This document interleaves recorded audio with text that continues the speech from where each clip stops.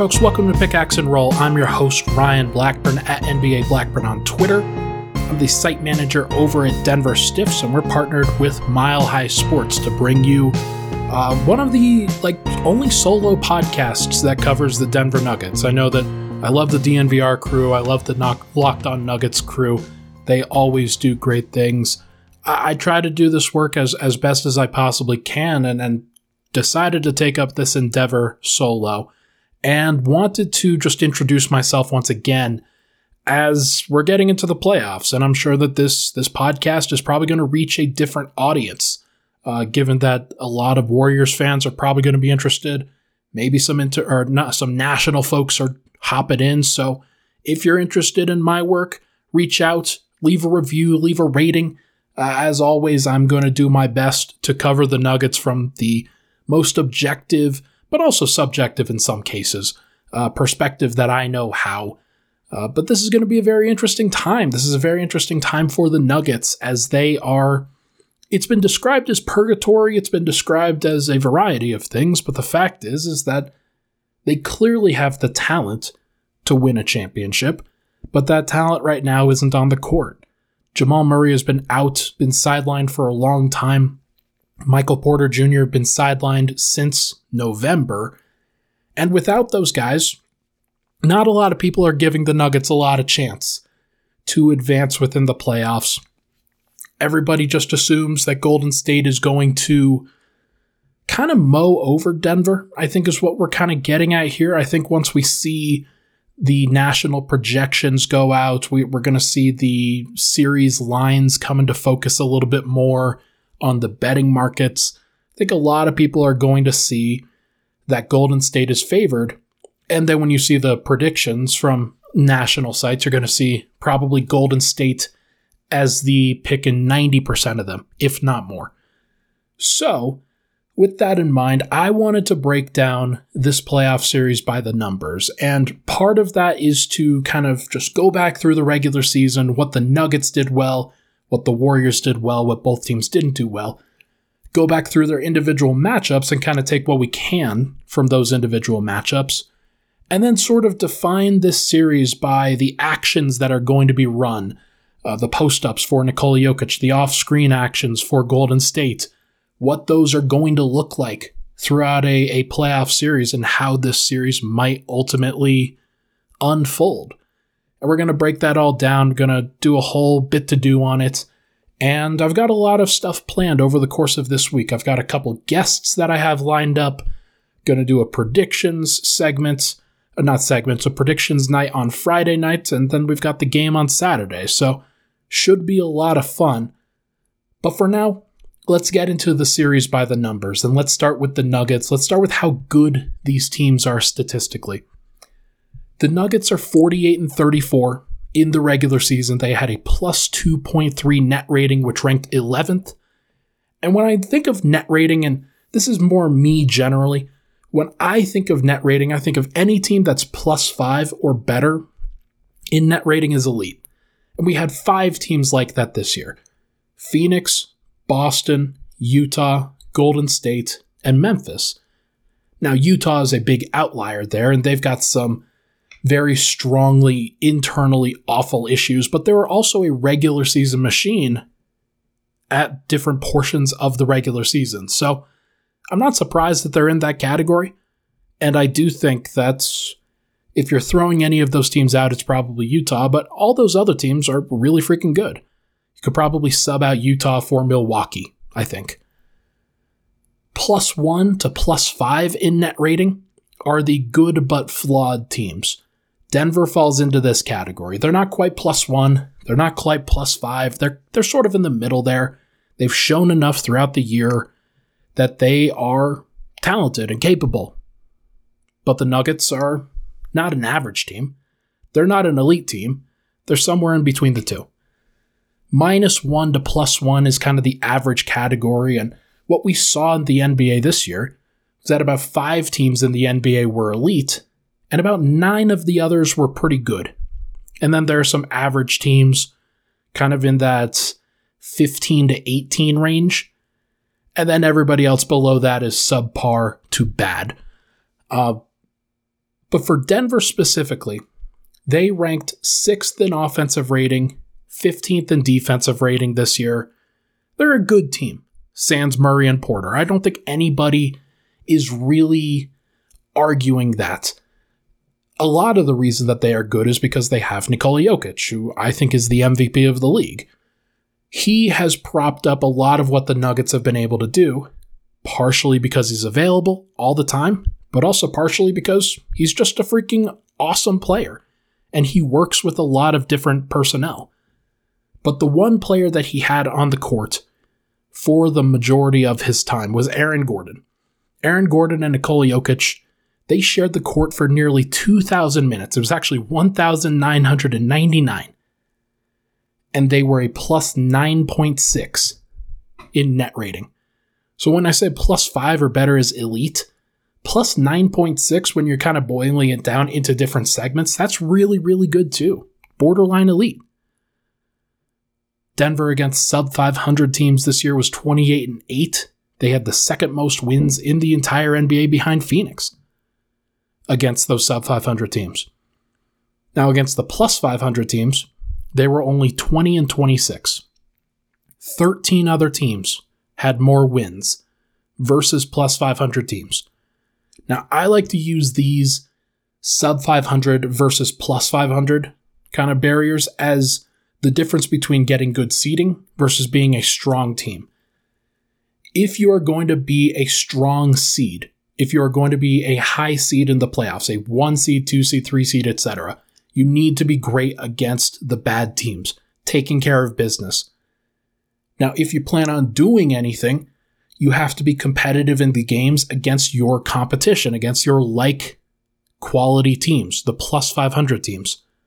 So Denver, they profile as a team that is good because of what they did against the sub-500 teams. They do not profile as great because they struggled against the above 500 teams. I think that seems pretty fair. Now, in the clutch, this is kind of where it boils down to, and clutch net ratings and records and things like that, they're all pretty flexible because of how small the sample size is in general. So take it with a grain of salt. The Nuggets are 23-17 in clutch games, 18th in clutch offensive rating, 12th in clutch defensive rating, and 13th in net rating. I think that would surprise a few people because most of the time people think of Denver as a good execution team with Nikola Jokic out there, with a lot of people that are just fairly capable when they're healthy. But Denver also had some games where they weren't very healthy and where they kind of struggled in clutch games, where they kind of fell apart at different points in time. So I'm not surprised that it kind of ended up like that. Now moving over to Golden State, they have a 53-29 record and a plus 5.5 net rating, which is 4th in the entire NBA. Now the offensive rating for Golden State wasn't that great. It's actually surprisingly average. It was 16th. They were 112.1. Denver was 113.8. They're actually definitely better on the offensive side of the court. But where Golden State shined this year was on the defensive end. The Boston Celtics had a great defense for the majority of the year. They were 106.2. They were the first-ranked defense. Golden State was second, right in between Boston and Phoenix. They were second at 106.6 on the defensive rating. And one of the reasons that they were, well, there's a few of them. One is because they have a lot of quality defenders. They have a lot of players that are just very strong. Draymond Green is the strongest defender that you could probably get out of there. And he's just very capable, knows what he's doing, one of the smartest defenders of all time, and is a quarterback of the defense in every sense of the word. But they also have different capable defenders at other positions. Gary Payton II, somebody who he just stands out every time I watch him. Klay Thompson is a solid defender. He's not at his best because he's coming off of the ACL tear and the Achilles tear, but he's still very good. And then Andrew Wiggins, also a very solid defender, Not the most impactful, but definitely somebody that you can throw on a big wing, can throw on a big guard, and feel pretty good about that matchup if you're the Warriors. The Warriors also switch a ton. They know what they're doing as a switching defense. When Steph and Draymond are on the floor, Golden State is a great team. Full stop. Full stop. They didn't share the floor for enough time. They only had about 700, 800 minutes or so when Steph and Draymond shared the floor, which I thought was a typo when I initially read it, because Jokic and Gordon shared the floor for nearly 2,000 minutes. Steph and Draymond shared the floor for about 40% of that, but they were a plus 14.8 net rating when those two shared the floor, compared to Jokic's and Gordon's plus 9.6, which just kind of shows the difference in explosiveness and execution and everything you want to call with it. Golden State also only had 11 total minutes this year, where Steph, Klay Thompson, and Draymond Green all shared the court. Obviously, that was the backbone for their initial championship runs. Obviously, Klay has been out for a couple years now, and then when he came back, you had Steph go out at various points, Draymond go out at various points, and they just haven't been able to stay on the floor healthy together. And right now, you have Steph Curry, who's currently out, and that's definitely a big question mark heading into this playoffs. Is he going to be healthy going into game one? Is he going to be fully ready? Because if he isn't, then I think Denver could potentially be considered a favorite. If he is healthy, then there's no question who should be the favorite. The Warriors should be. What I will say is that the Golden State Warriors are only 23-19 in clutch games this year. I was surprised when I saw that, and I know that that's a little bit shaky, but their execution just hasn't been where it needs to be. 23rd in clutch offensive rating, 3rd in clutch defensive rating, 9th in net rating, which I'm kind of surprised about. But what I will say is that I still trust the Warriors and their championship pedigree. They know exactly who they are. I trust them to be able to figure these things out and to put their best foot forward in a series against Denver. I'm not sure what Denver's going to take away. I'm not sure where Denver's going to really put the pressure on them other than Jokic. And we're just going to have to see. We're going to have to see how that goes. Can Jokic rise above the level of the Warriors' death machine? I think it's a good question. When we come back, we are going to talk about the previous games that these two teams shared. They played 4 games together. We're going to talk about them when we come back.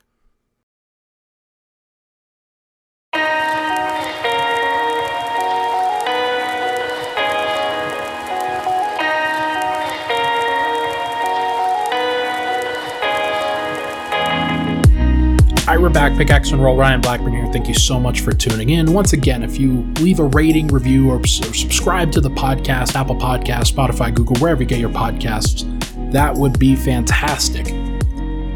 Alright, let's get into just some general data and some discussion about the regular season matchups that these two teams had. They played 4 games against each other, and neither team was fully healthy for any of the games. There were absences in all 4.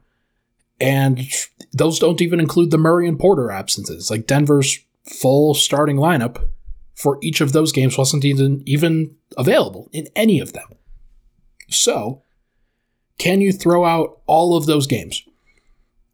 Some aspects of them you can throw out, but we'll talk about them here.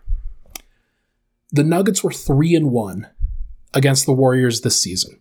Steph Curry missed a game. Klay Thompson missed 2. Draymond missed all 4. So obviously, handicap these numbers with that. Obviously, Murray and Porter didn't play either. But it may not matter if you don't expect those two to play at all during the first round series, because that doesn't really change what the regular season matchups look like either. So, but here's the thing. Morris missed a game.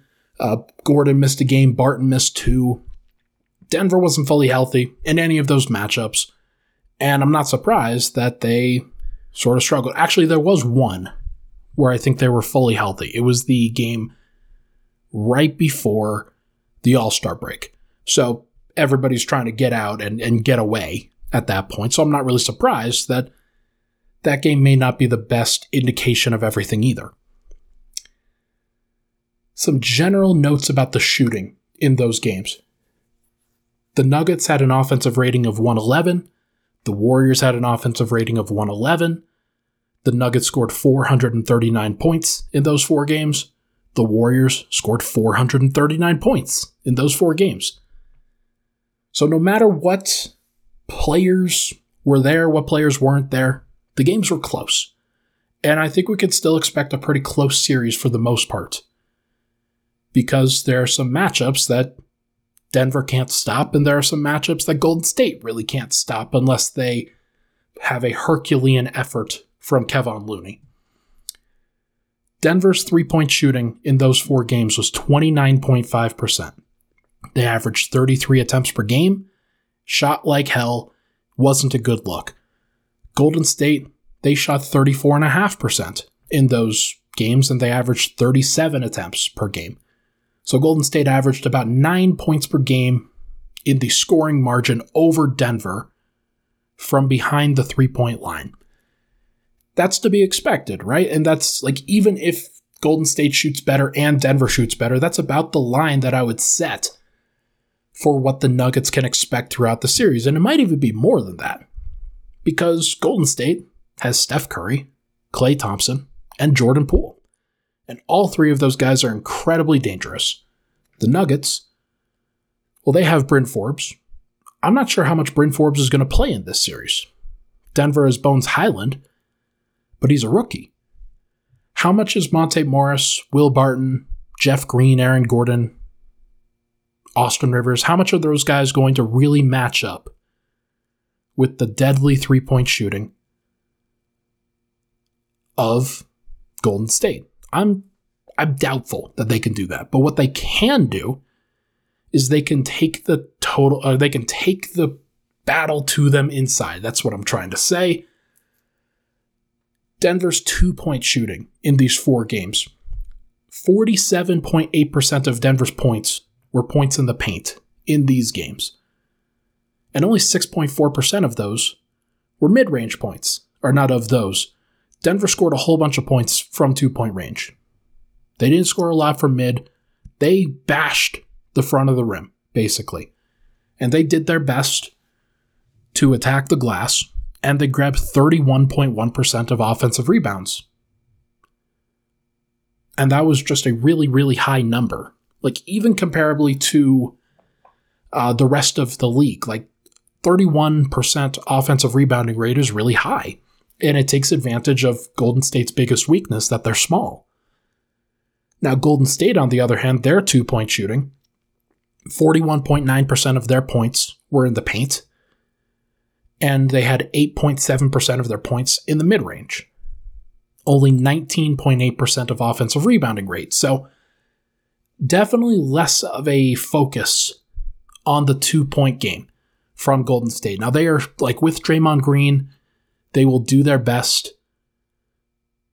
They will definitely do their best to get the cuts, to find different avenues in the pick and roll, to get to the rim. But I'm going to say that Denver's going to be the team that really looks like they're going to bash the front of the rim in and try to bang in the paint as much as they can, because they've got the bigger bodies, because they've got strong cutters. That's what they're probably going to look like. Denver's free throw rate in these 4 matchups against Golden State was also pretty high at 33%. Golden State's was 29%, which is also high, but not quite as high as Denver's. Denver on the season was more like 24%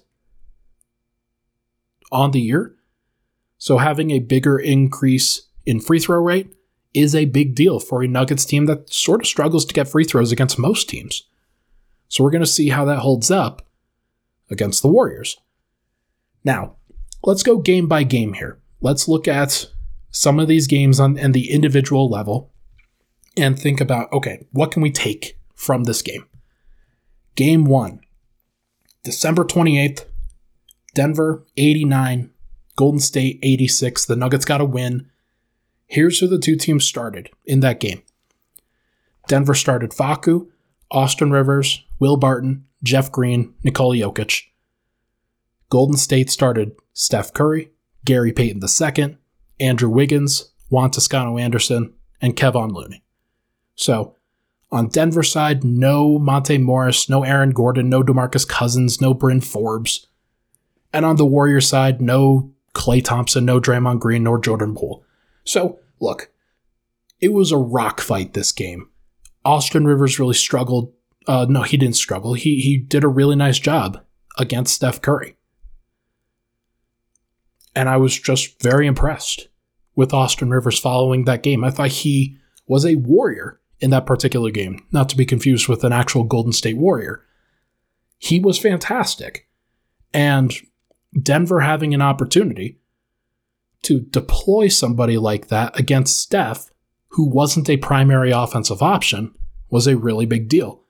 But the cost of that, along with playing Facu, along with playing Jeff Green at times, was that Denver didn't have great spacing. It was a rock fight. Denver didn't even get to 89 points. This was a massive collapse by the Nuggets on offense in the second half. But they're still able to get a win. So, does it count? I don't know. Does it mean anything? I don't know. Probably not. Game 2.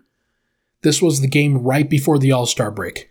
Now, there are 4 games that I think of on the NBA calendar that I usually just throw out. You've got Game 1, the game before the All-Star break, the game after the All-Star break, and Game 82. All 4 of those I usually throw out. And this was one of those games. This was definitely just kind of an occurrence here, where you had no Draymond Green on the Warriors side, and that was really the only major absence for either team. But it still sort of felt like everybody was on vacation. The Nuggets started their normal starters. The Warriors started Gary Payton II in place of Draymond, and they went smaller. But Jokic fought through some really tough doubles, and not tough double, but like really physical stuff and some strong defense from Gary Payton II. And he dominated scoring-wise, rebounding, playmaking. He had some major assists to Monte Morris, Aaron Gordon, Bryn Forbes, Austin Rivers down the stretch.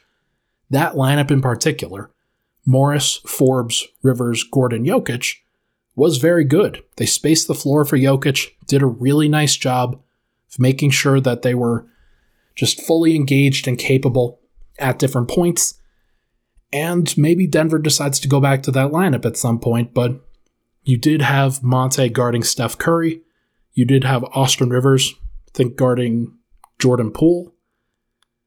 And you had Aaron Gordon guarding Klay Thompson, I think. So there were just a lot of difficult matchups for Denver out there on the perimeter. And the Warriors, they only shot 29.4% from 3, including 1 of 7 from Steph. So I'm not really expecting for this to be a massive matchup indication either, where you don't have Draymond and things get a little bit weird, but it is going to be interesting to see how the Nuggets sort of match up with trying to outscore the Warriors, because that's what they needed to do when they had Bryn Forbes in the game. Game 3, this was a game March 7th, 2022. The Nuggets won at 131-124. This was a game where Steve Kerr protested the game. He basically didn't send any of his players to that game. They played it out of protest.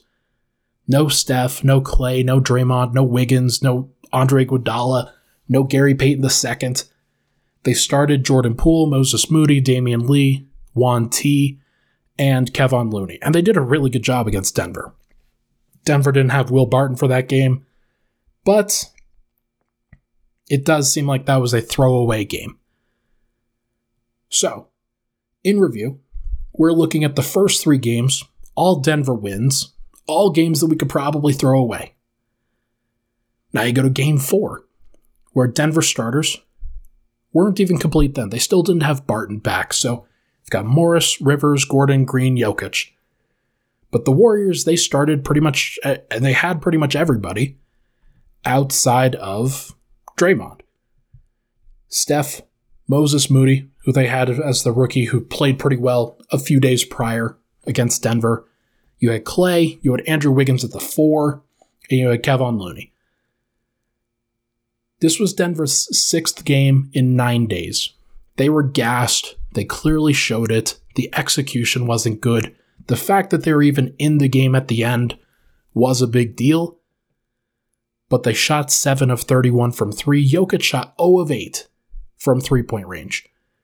And he looked like as somebody who was there, he looked like he was somebody who was going to shoot the ball until he made it. And he kept shooting, and he kept shooting, and he kept shooting, and he missed every time. Curry was dominant for stretches of that game. It was stretches where Austin Rivers wasn't on the court. I think that's one thing that I would really point to in that game, that Denver decided to go to, I think it was Davon Reed and Bryn Forbes and Bones Highland against Steph Curry, and that didn't really work. Not really surprised. And so Denver lost that game. But here's the thing. They were in all of these games. They were capable of winning all of these games. And despite the fact that the Warriors didn't have Draymond Green, there are still definitely reasons to believe that the Nuggets can be competitive. Absolutely. 100%. I would be lying to you if I thought that Denver was going to win the series based off of what I'm reading here and based off of what I know of what Draymond can do. But I am going to give Denver a chance in this series. Absolutely. And as long as Jokic stays healthy and out of fatigue and staying fully active and gets enough help from everybody else, it's going to be hard for the Warriors to match up with him. Really, really hard. So we're going to see how they do. Let's take a break, our final break. And when we come back, we're going to talk about which actions are going to define this series based off of what we saw from the Nuggets and the Warriors in the regular season. We'll be right back.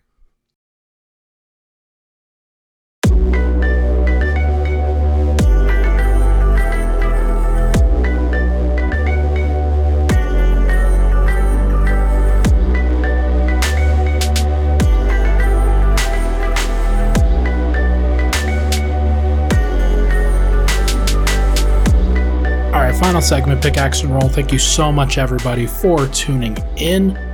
It's going to be an interesting series, and I wanted to kind of lead off this week, as you know, kind of prefacing with what I'm expecting, what we think that's going to happen statistically for these two teams. But here's what I'm really looking at from the actions that are going to really define the series, what these two teams are good at, what these two teams run a lot of, and how this is going to look for both of these teams. Number one, can Denver guard Golden State off of screens? This is Golden State's pet action, where they look to get they look to get Steph Curry, Klay Thompson, Jordan Poole. All of those guys are elite coming off of screens. I don't care what the numbers say from an efficiency standpoint. They're the top 1, 2, and 3 players in total off-screen shots.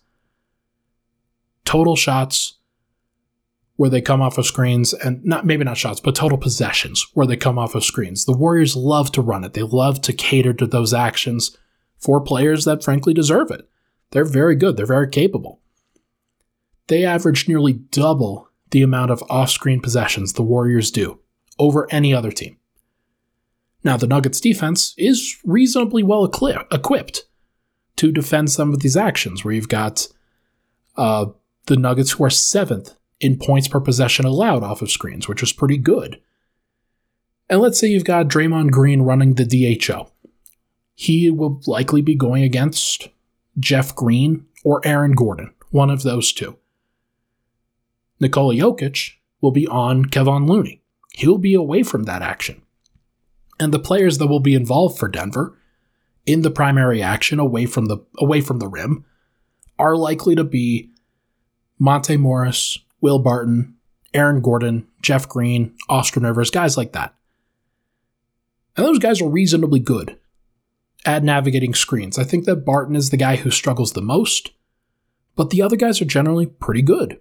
And they can really switch out and do some other good things while defending the gaps, defending the passing lanes, trying to make things difficult for the opposing team. So this should be an interesting matchup. And do I think that Denver is capable of sticking with Steph Curry for 7 games? No. But Steph Curry is also coming off of an injury.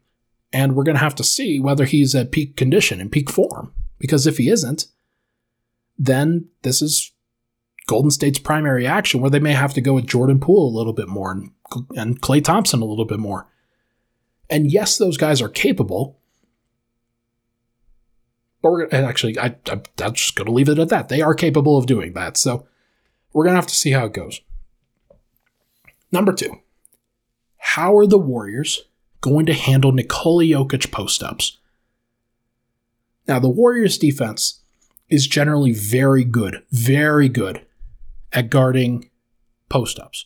They allow 0.87 points per possession on post-ups, which is the second lowest mark of any team, just above the Phoenix Suns, which is pretty funny. The Suns are great at everything.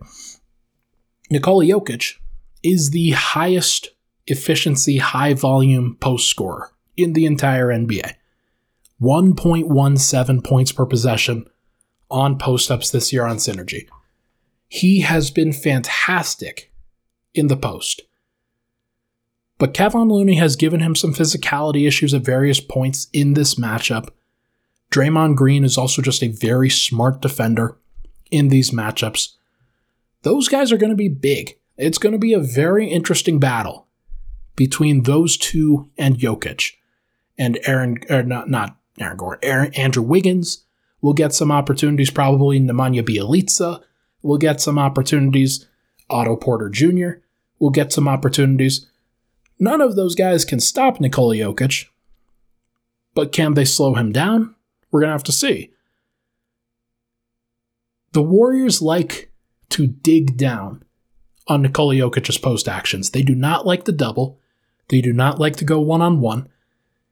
They just want to crowd the paint. They want to be right where Nikola Jokic is when he wants to make a move left or right. You'll get somebody on the baseline, on the opposite side, and you'll get somebody on the elbow, on the strong side of the action. And those guys are going to be hell. And sometimes they'll double, sometimes they won't. Sometimes they'll just stick a hand in there, and sometimes they'll act like they're doing so and then kind of duck away from the action, hoping to get a pick off for a steal. So, it's going to be a cat and mouse game, and nobody plays the defensive cat and mouse game like Draymond Green. So, he's going to probably have he's probably going to have Gary Payton II out there as well. And those two guys could cause hell for Nikola Jokic and the Nuggets offense.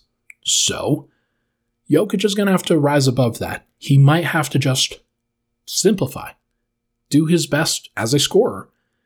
And if he scores 40 points on 25 shots, is that good enough? I don't know.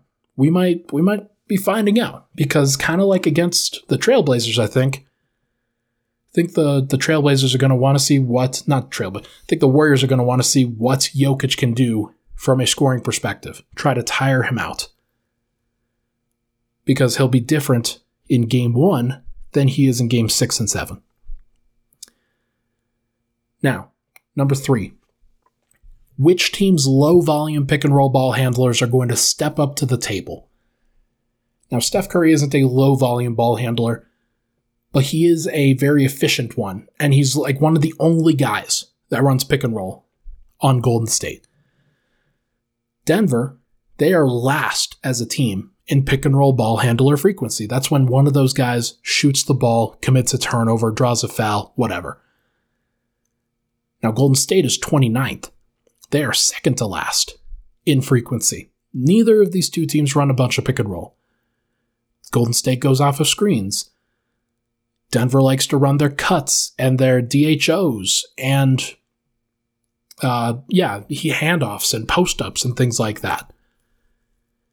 Very rare that these two teams just go simple pick and roll because they're not really geared to do that.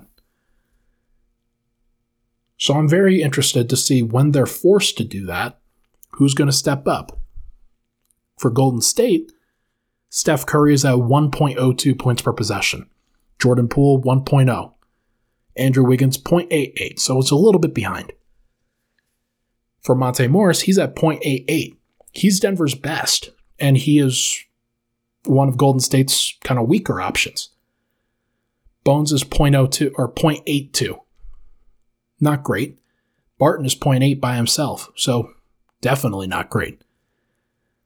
I'm a little bit more concerned in Denver if I'm looking for holes in the argument, for if you got to bog it down a little bit, if the other teams are kind of sitting on Jokic or they're sitting on weak side actions, is Monte Morris and Bones Highland and Will Barton and guys like that, are they going to be able to step up to the table? I hope so. That would be the best way to advance in this series.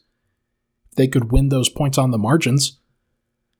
But I don't know if Golden State's going to make it that easy for them. I think that Golden State can get what they want in a Monte Morris, Nikola Jokic defended pick and roll action, or a Barton Jokic pick and roll defended action. If it's Gordon and Jokic, if it's Austin Rivers and Jokic, might be a little bit different. But I'm a little bit worried about Bones in defense, Barton in defense, Morris in defense, and I think that's fair at this point. Number 4. Will the Warriors ever try to isolate against Denver? Because I was looking up some numbers for Denver's defensive guards, and all 5 of Denver's primary defensive guards are their primary guards. You've got Monte, you've got Will, you've got Bones, you've got Austin Rivers, you've got Bryn Forbes. All 5 of those guys are in the bottom 10 percentile in isolation defense. When the opposing team tries to go at each of them in isolation, how do they do? How do they fare? How do they perform? And when the other guy is scoring one-on-one, they generally perform pretty well. At least the offense does. The defense, Denver's defense, does not perform very well.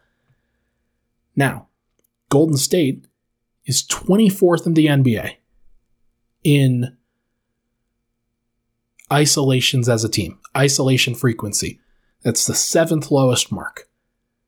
So they don't do it that often. It's not really in their ethos and their team chemistry, their team building to isolate, to go away from the team concept. But what I will say is that you're in the playoffs and you need a bucket, and there are going to be times where the offense bogs down, and sometimes simplification is the easiest way to get a good shot off. And for the Warriors, they have Steph Curry. They have Jordan Poole, who's very good at this.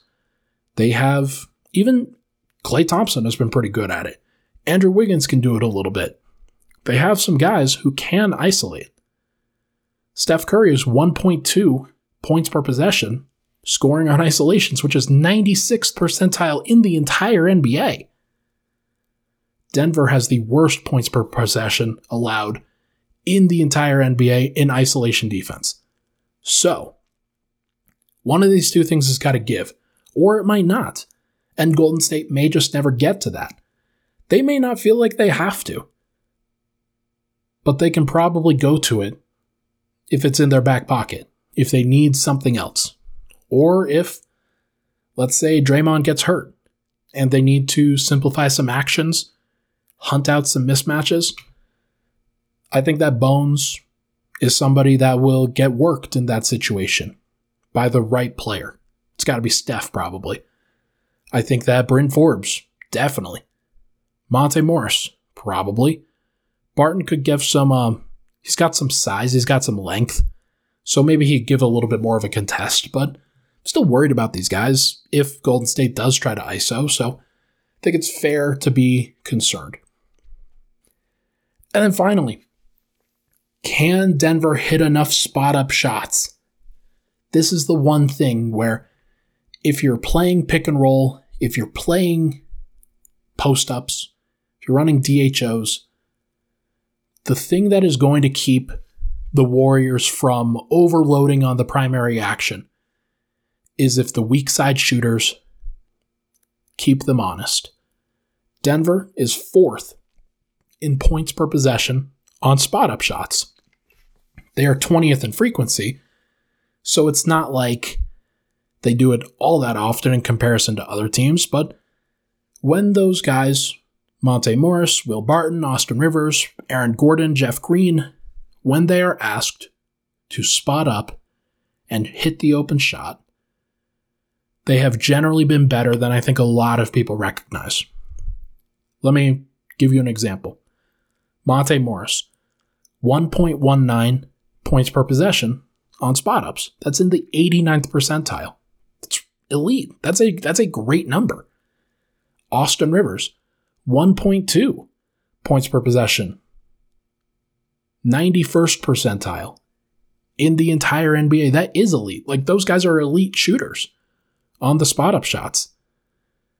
Jeff Green, 1.1 points per possession. Don't know the percentile off the top of my head because I didn't write it down, but that's good enough. If you go 1.1 on those shots, and let me define a spot-up for you real quick. It's when you catch the ball in kind of a catch-and-shoot situation, and you either shoot or drive immediately. And you can drive all the way to the rim, and that counts. But if you shoot, that also counts. So Jeff Green, 1.1, that's good enough. Aaron Gordon, 0.98. You're getting into murky territory there. And Will Barton at 0.94, not good enough. His best possessions are when he simply simplifies. And when he does the catch and shoot. He's better as a catch and shoot guy than he is as a catch and drive guy. Because he gets in trouble not being able to get all the way to the rim. Now, if he can finish at a little bit better of a clip, then he will look better. But he's going to have to be shot ready and shot capable in this series because the Nuggets are going to be drawing a lot of double teams with Jokic. Jokic is going to draw that. He's going to be good enough as a post-up guy, as an isolation guy, that the Warriors are going to draw some doubles. They're going to bring some doubles, or they're going to just kind of condense the floor a little bit, which means that Jokic is going to pass the ball. He's going to find the open cutters and the open shooters. Those guys are just going to simply have to hit shots. If they don't, Denver doesn't move on. If they do, Denver has a chance. So we're going to see. We're going to see who Golden State decides to leave open. We're going to see whether Golden State is going to double Jokic, whether they're going to just kind of do their normal thing and play it pretty solid, or are they going to just leave it one-on-one? I'm very curious to see how they interact with it. I'm very curious to see how these teams look at it, but those are the numbers, folks. Those are what to look at and how to prep for what is going to happen for this upcoming series. Denver's got to be prepared for the off-screen actions, for the cutters, and Golden State's going to have to be prepared for the post-ups. They're going to have to know. It's going to be very fun. That is going to do for this episode of Pickaxe and Roll. We're part of the Mile High Sports Podcast Network. I'm your host, Ryan Blackburn, site manager over at Denver Stiffs. Thank you so much for listening. Appreciate all the love and support. As always, I will be back tomorrow with my good friend Gordon Gross as we talk about a variety of things, but most notably, Nikola Jokic and Bones Hyland. Thank you so much, everybody, for tuning in. We'll talk to you guys tomorrow.